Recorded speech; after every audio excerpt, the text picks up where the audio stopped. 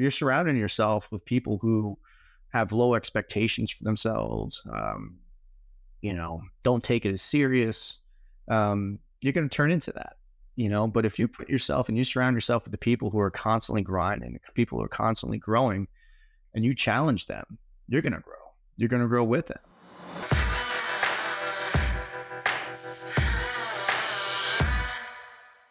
Welcome to the Generation Youth Podcast, where we ignite the future by empowering our youth.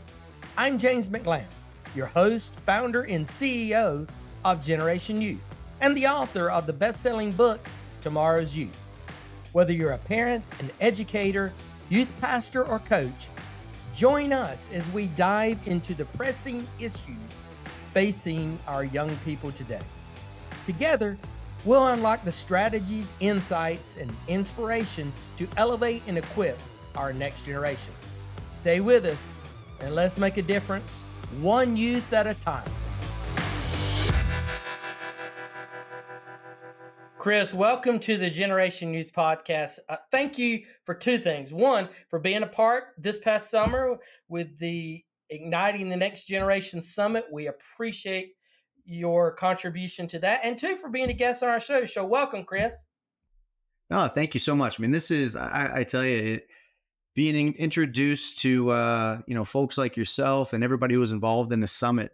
I love that. I love the opportunity to meet new people, hear some new ideas, brainstorm a little bit. I think that's the most important thing in life as you get older is, you maintain this student mentality of continuing to learn. So I'm happy I was able to maybe have an impact on a few people, but I can't thank you enough for just letting me be a part of it, giving me the opportunity to learn.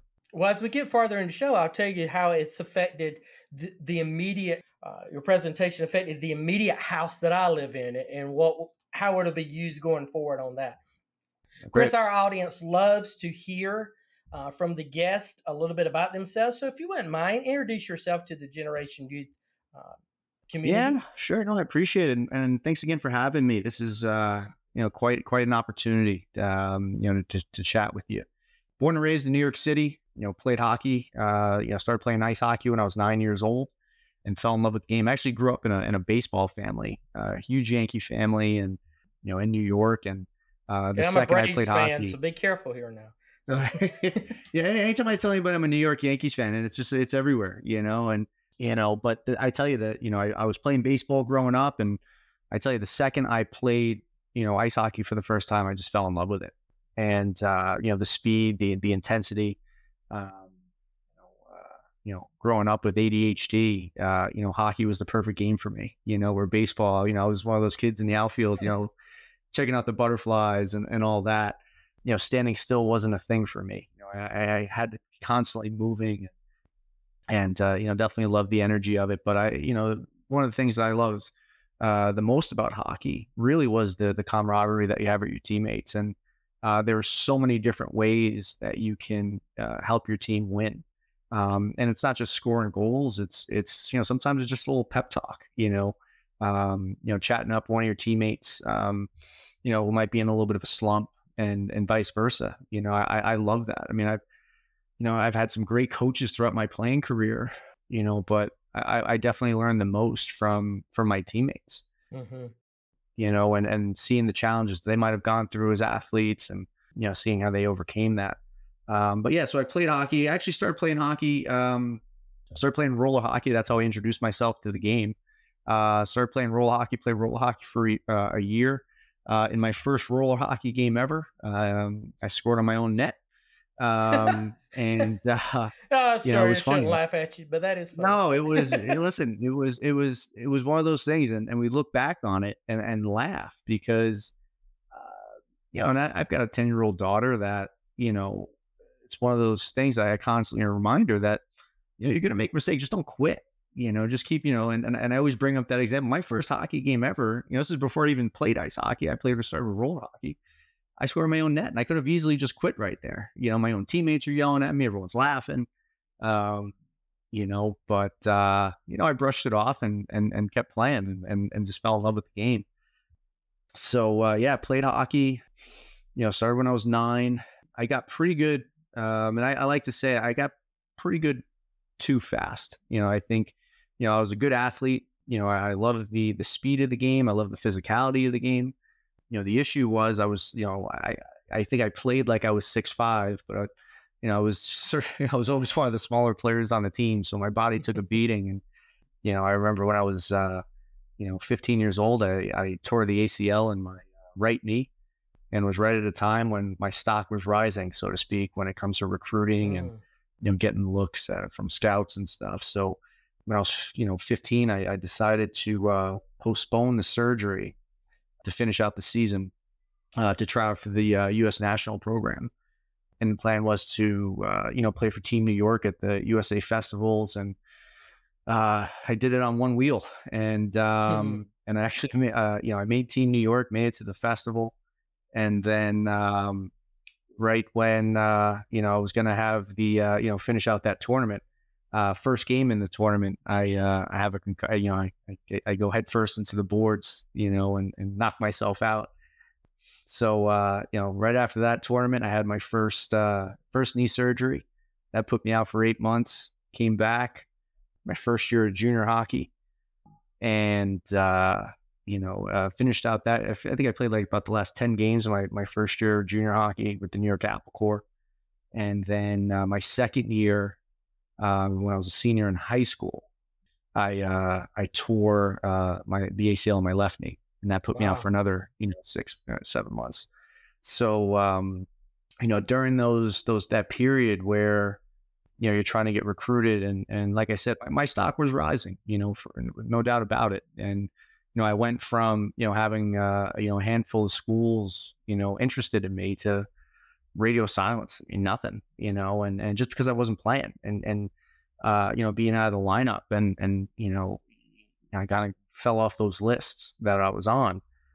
Especially a smaller player coming out of New York City, I was getting passed up by a lot of them. So, but yeah, decided, hey, I came back, after my second surgery, thought I did pretty well, to be perfectly honest with you. Decided to go play Division III hockey at SUNY Geneseo, right around 9/11. Right, I was in Geneseo, New York, when 9/11 hit, and I remember kind of having this this feeling of, hey, you only get one shot at this thing. If you've got a goal in your life, and Geneseo was great. I had a great coach there, and Brian Hills, and it was a great school, but my goal was to always play Division I hockey. And so I left school, returned to junior hockey, and with the goal of, hey, I want to be that Rudy, I want to go play Division I hockey somewhere. And school I always wanted to play at was Iona College in New Rochelle, which is about 30 minutes out of New York City. Yeah, I know where Iona is. Yeah, no, and that's where I always wanted to go, right in my backyard in New York, and and finish out that season of junior hockey. And I'll never forget, during the year, the Iona coach at the time was Frank Reddy, came to watch me play, and I knew he was in the stands, and I scored 2 goals that game. I was like, all right, this is my showcase. And like every young athlete, you go into the locker room and you're hoping the coach pulls you out and offers you a scholarship right on the spot.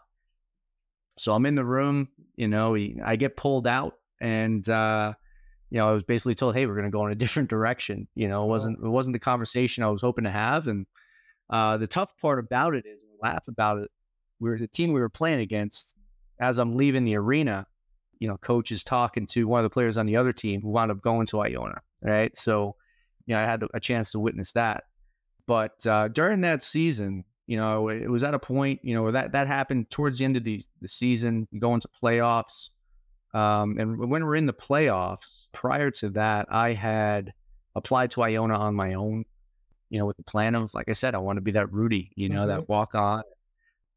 I got in, and I received some academic money, and I said, you know what, screw it. I'm going to do it. I'm going to go and, and give my best shot. So I remember the day of my orientation at Iona, I call up Coach Brady, and I say, hey, Coach, I'm here at orientation. I'd love to chat with you. He goes, yeah, come up to my office and we'll chat. And so he painted a pretty dark picture for me, because I had played 3 games at Geneseo, and I would have, I would have had to have redshirt that year, the way the rules were at the time.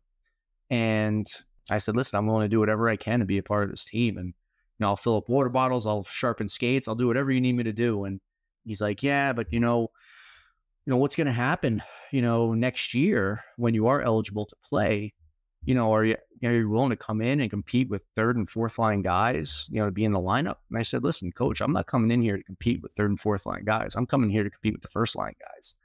And I think he saw how serious I was and how committed I was to this. And I'll never forget, he leans back, pulls out a workout program and says, all right, catch up. You got a few weeks to catch up. And I remember leaving his office and my father was waiting for me downstairs and he goes, how'd it go? I'm like, I don't know. He gave me a workout program and said, be ready to go. And by the time I had gotten home, I had saw that they had added me to their recruit list. Oh, wow. I had a jersey number and everything. Yeah. And it was wild, where, I think I talked myself into, getting on a Division I hockey team. And, that year was incredible for me. I mean, it was a year that, I went into it with this mindset of, I know I'm not going to play in any games. I'm going to have to practice every day. I'm going to have to wake up early, go to the workouts and all that.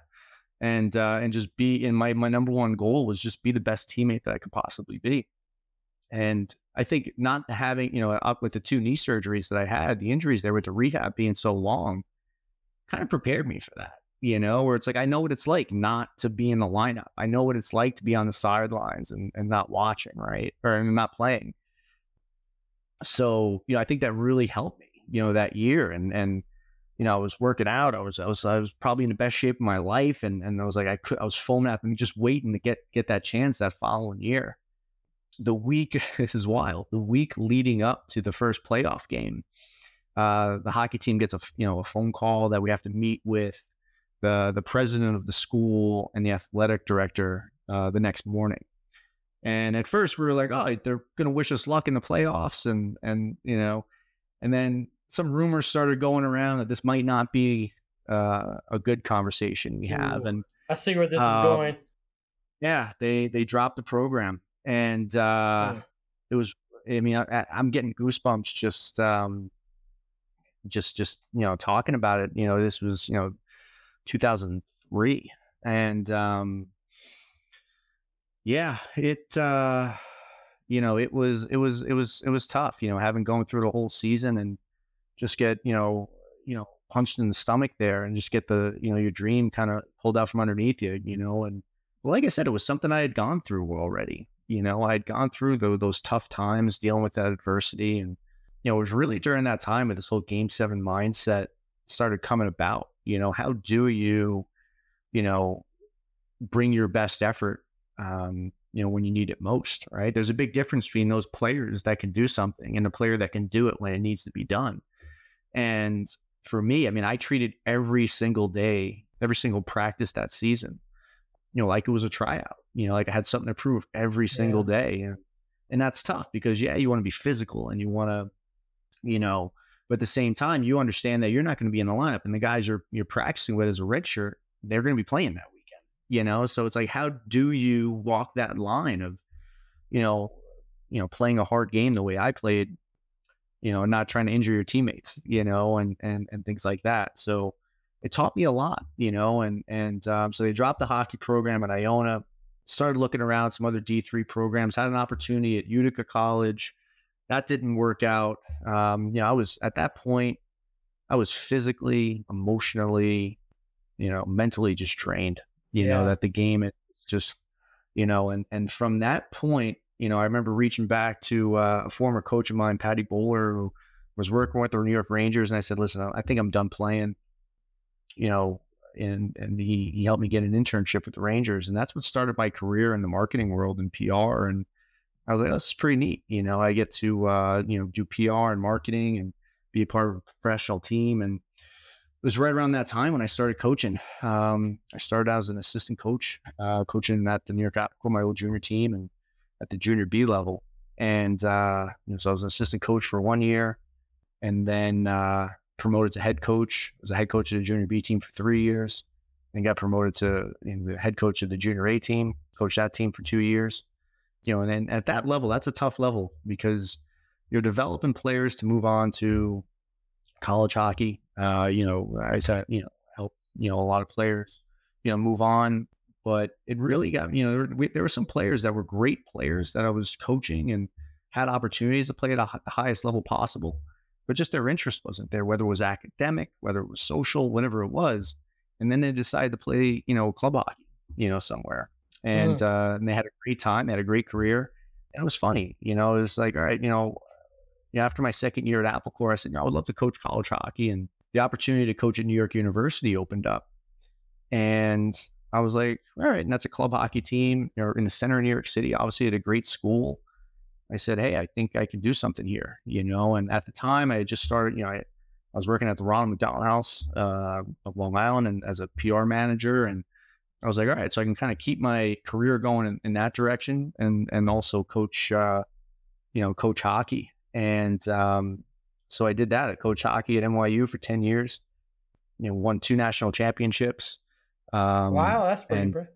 And yeah, no, were you teaching them the game 7 mindset at this point in time, or had that at developed? that point I was still developing it. I was really still developing it. Well, what was the catalyst to develop that, and how is it? If we got a coach that is listening now, or even not an athletic coach, maybe just a teacher that works with students Yeah. on this, how can that be applied to what they're doing? Yeah. No, I love that. I think this is what NYU taught me. I mean, NYU, it's certainly not known for its sports, right? It's known for, being a liberal arts school. You know, uh, so many actors and performers come out of NYU. And, I had the opportunity to connect with a lot of people there, Mhm. not just in the athletic department, but other people around the school. And, I would go to, performances and things like that. And then I was honestly, it was sitting at a performance. It wasn't an NYU performance, it was a Broadway show. And I'm watching the performance, and I'm just saying to myself, they've got to be on every single day. And if they slip up a little bit, the audience is going to know. Right. So game 7 mindset, yeah, it has that sports connotation to it. But when it first came out, it was really this hybrid of arts Oh, wow. and sports. Yeah. I mean, I grew up, my dad's a drummer in a band, and I grew up in bars in New York City. And so I was always exposed to that, performing arts. And, it's, you're putting on a show, for people. And So what is it? That what tell the audience that's listening, what is the game 7 mindset? I I like the name of it because it is, yeah, every time I think of a game 7, everything's on the line.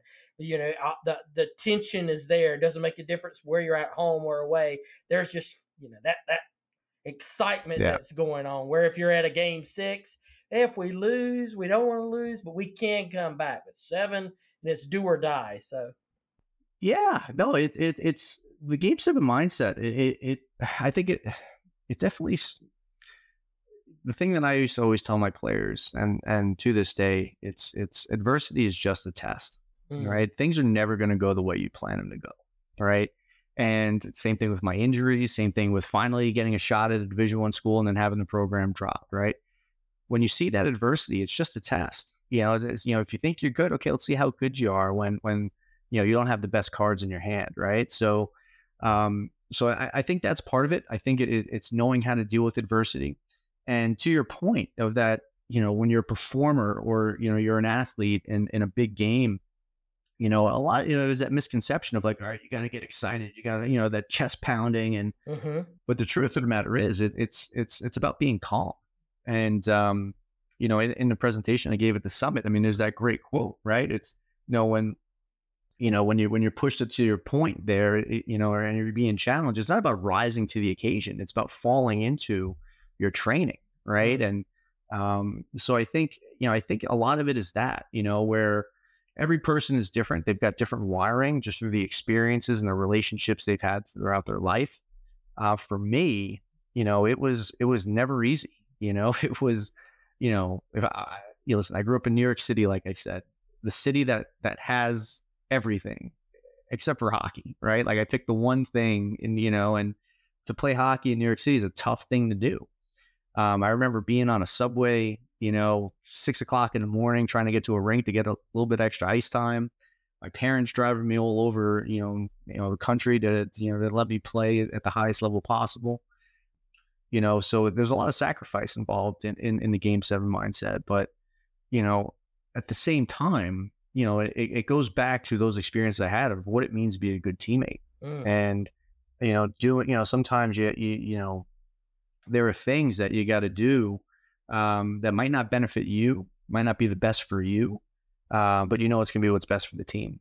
And those are all things that I look at when I was, injured and trying to support the team any way I can. When I was a redshirt at Iona, right? Like, how can I help this team? Do I need me to do anything? And I never hesitated, right? And that kind of carried over into my coaching career, where it's not always about having the best players or the most skilled team. It's about the team that can buy into a culture and a team that can trust that process and understand what the standard is. I think one of the things that really helped me, in 2013, when I was coaching NYU, I was invited to coach the Rangers at the end of the NHL lockout. At that time, I had built a really good relationship with John Tortorella, who we remain good friends now. He's a head coach of the Philadelphia Flyers now, but he said, "Hey, listen, I want you to coach a team for 3 days," and I was like, "All right, that'd be cool." And so it was my 3 days in the NHL, and I had the opportunity, and this is when they had tremendous players on their team, and I went into the atmosphere, that experience like it was a game seven mindset, right? Like I'm just gonna focus on what I can control, not worry about, obviously, yeah, there's that stuff in the back of your head that's saying, "Oh, are they gonna roll their eyes? Like, who's this guy?" You know, but there was none of that. I mean, they were so amazing. Having the opportunity to see how professionals support one another, how professionals practice, how they go about their business. And I got to see that over 3 days, and probably one of the really cool parts of that experience was Mike Sullivan was the assistant coach of the Rangers at that time. Now he's the head coach of the Penguins. And he pulled me aside for about 40 minutes. And he was just asking me questions, about how this drill you were doing out there, explain this to me. And at first I thought he was like, all right, he's, busting my chops or whatever. But it really, pretty quickly after, I was like, oh, this guy wants to learn, and the same thing with Torts. I mean, Torts was the same way. Like, he would, there was one time, he was showing me, he pulled out a napkin and he starts drawing up a forecheck. And, he draws it up, he shows me, he goes, "What do you think?" And I said, and I kind of paused for a little bit. And he goes, "You don't get it? You don't understand it?" I'm like, "No, I get it. I'm trying to beat it." And like, it's one of those things where, then we have this back and forth a little bit. And that was the same thing with Mike Sullivan. It's, they want to learn. You think they're the best coaches in the world, and then they are. They're, two of the best to do it. But the thing that makes them so special is that they want to learn from anybody, whoever it is. I was a club hockey coach at the time, right? Like, who's this guy? But they saw an opportunity to learn, and that blew me away. So I think that's a don't concept ever people think you're miss. something that. Yeah, they think What's that. that? I think that's a concept a lot of people miss, especially those who are working with youth. They think, "Oh, I already know everything. I'm really Yeah, good," and they yeah, they don't understand that the very elite, the top, the best, yeah, are yeah. constantly learning. I was trained through speaking through the Ziglar organization, and Mr. Zig Ziglar, when he was alive, was arguably the world's greatest motivational speaker when he was active, and yet every year he would go to the National Speakers Association convention, sit on the front row, and take notes from people Mm-hmm. who honestly could not shine his shoes as far as their ability compared to him, but he was taking notes constantly about how to get better. And he would Yeah. always go and talk to the speakers afterwards. "Hey, where did you get that concept from? Tell me more about this so I can know. I want to be better at what I'm doing." And they're like, one thing, they're probably really geeking out. Here's the legend, the man who created this entire industry, and yet he's wanting to learn from me. So it's the same way of what you're saying. These guys who now are at the top of their game, they've always been eager learners. I bet they still do that. Yeah, no, absolutely. I mean, the NHL, they have these NHL coaches conventions that they put on. They usually did it in conjunction with the draft. Wherever the NHL draft is, they have the coaches conference.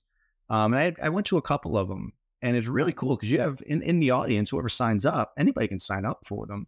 You're sitting in the audience with, coaches that are, just learning to, coach mites and squirts. And to your left, and then to your right, you've got NHL coaches taking notes, like you said. And it's one of those things that you're like, this is that atmosphere that you want to be in. You see how the best go about their business, and there's no settling, right? Like, no, we got to keep getting better. We got to keep learning. There's that saying, right? Like, the more I learn, the more I realize I didn't know. And so that experience with the Rangers, like I said, it was in 2013. And then, at NYU, we won our first national championship in 2015. And, it was one of those experiences where we really did fail our way to success. We kept getting a little bit better every year, but we couldn't get over the mountain. And then, we got it done. Then the year after we won the first, we actually had the best year in the regular season that I ever had at NYU. And we lost at the national tournament, and we didn't make it to the Final Four there. But we needed that reminder of what it's like to lose, and how hard it is to win. And then we won it again in 2017, the following year. So I think it's important to really, you got to hate to lose more than you love to win. And I think that's the big message, right? Yeah. Like, I think that's you just my personality. I coached baseball and I coached competitive softball for a number of years on different levels. And the people who knew me real well, they said, "Oh, you just have a passion for winning." And I would respond, "No, I don't have a passion for winning. I just hate losing." I said, "I win, I'm excited and I'm happy. But the next day, I'm not really thinking about that win. If I lose, it's going to bother me until I get another chance. It's going to drive me crazy until I get another chance. Except for a lot of times at the very end, if I'm in a championship game or we were in a tournament and we were at a high level, if I feel like everything that we've done was giving it our all, maybe it wasn't at our very best, but at that time it was all we had, and the other team just outplayed us. Yes, I hated it, but at the same time, I was like, I can sleep because I know that we didn't. I remember one time playing a game, Chris, and coaching a game, and we got through with it, and I just was so mad I couldn't be around anybody because we did not perform. We did not give our best. The guys were not running it out. They were not communicating. I wasn't doing my job. I could just, everything. The whole drive home was like, yeah, no, but that's, for me, the game's, and that's the tough part, right? Like, for how long now? I want to say, like, for about 10 years now. I've been writing this Game 7 mindset, trying to put a book together, right? And it's one of those things where I keep, it's like, all right, I like where this is going. I like where this is going. Then I read something, or I hear something, and it takes me off into a whole nother direction. It's not done yet, and there's this constant growth thing that where before I put this thing out there, I want to be perfect. But the truth of the matter is, I mean, it's never going to be perfect, right? It's this continuing, mindset.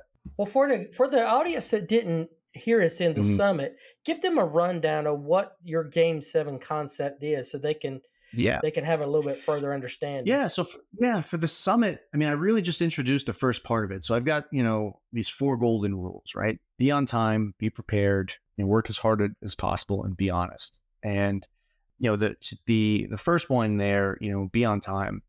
That is the number one thing, right? And it's not just physically being somewhere on time. It's also about that mindset of starting on time, for a game, for example, right? Like, if you're playing a hockey game, you got to come out good. You got to come out ready to go. You can't really start playing your best in the second, third period. At that point, who knows where the score is? Who knows?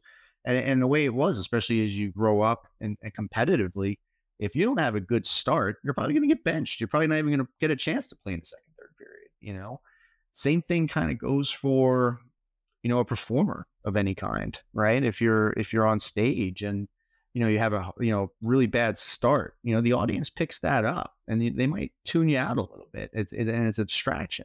So you got to start on time. And, but then that next step, being prepared, you could be on time. I'm here, but I forgot my skates at home. You're not prepared. I'm here. I forgot who we're playing. I don't know the game plan. You're not prepared.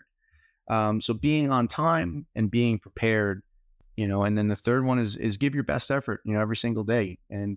But what I've learned, especially going through injuries and all that, your best effort's going to change, right? Like every day, you might be under the weather a little bit, you just might not be feeling it or whatever the case might be, but you still got to show up and you still got to give that best effort, and, I've seen it a lot of times, especially with younger players that, if they're having a bad game or whatever, they just kind of throw their hands up and just quit.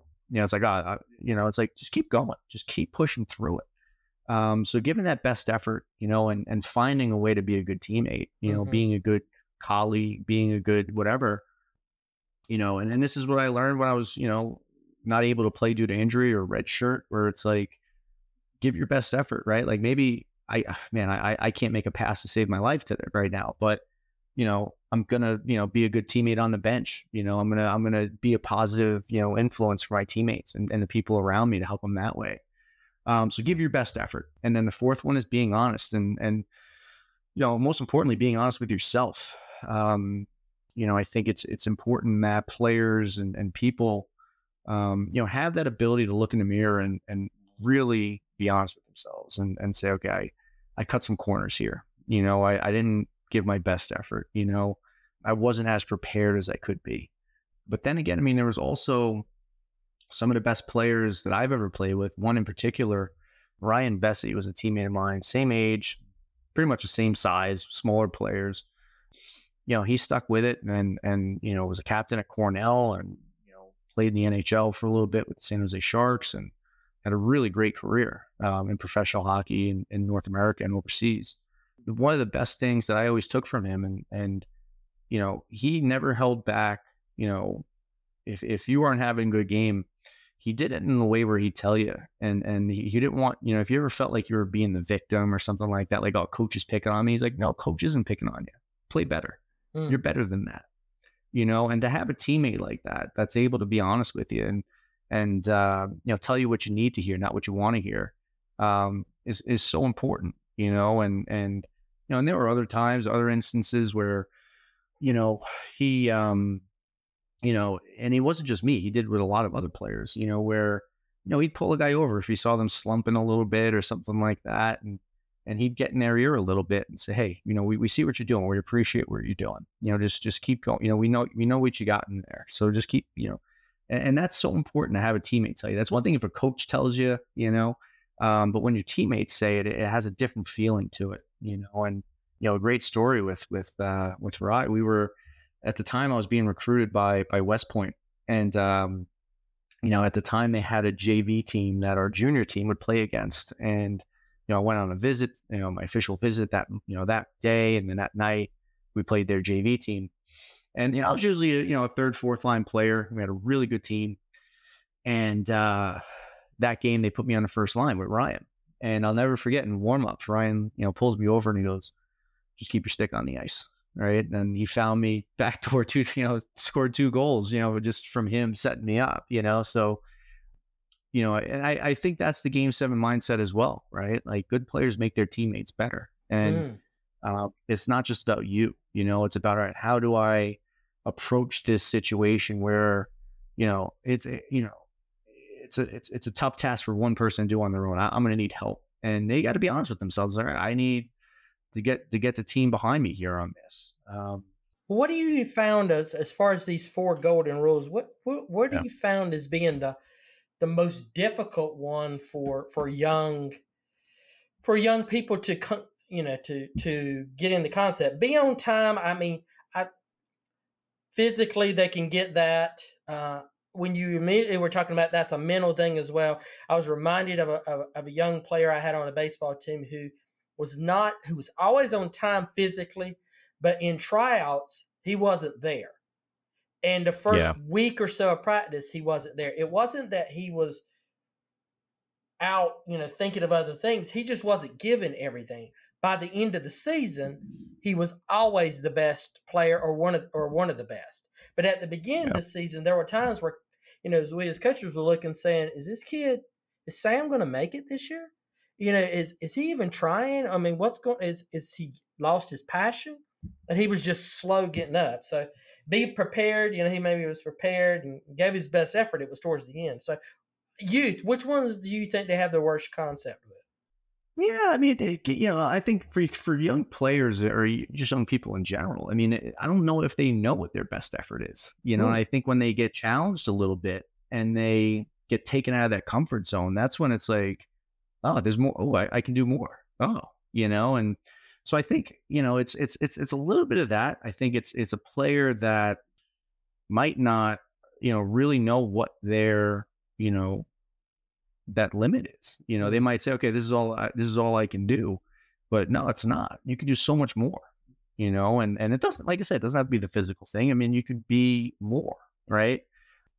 Tryouts. I mean, talking about tryouts for a second. I mean, I love if I can try out every single day. I would love that. I was such a good tryout player, and maybe it had something to do with the experiences I went through with the injuries and being a redshirt.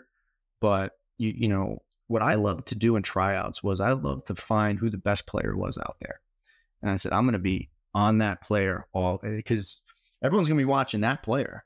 So I'm going to make that player's life hell for the next however long this tryout's going to last.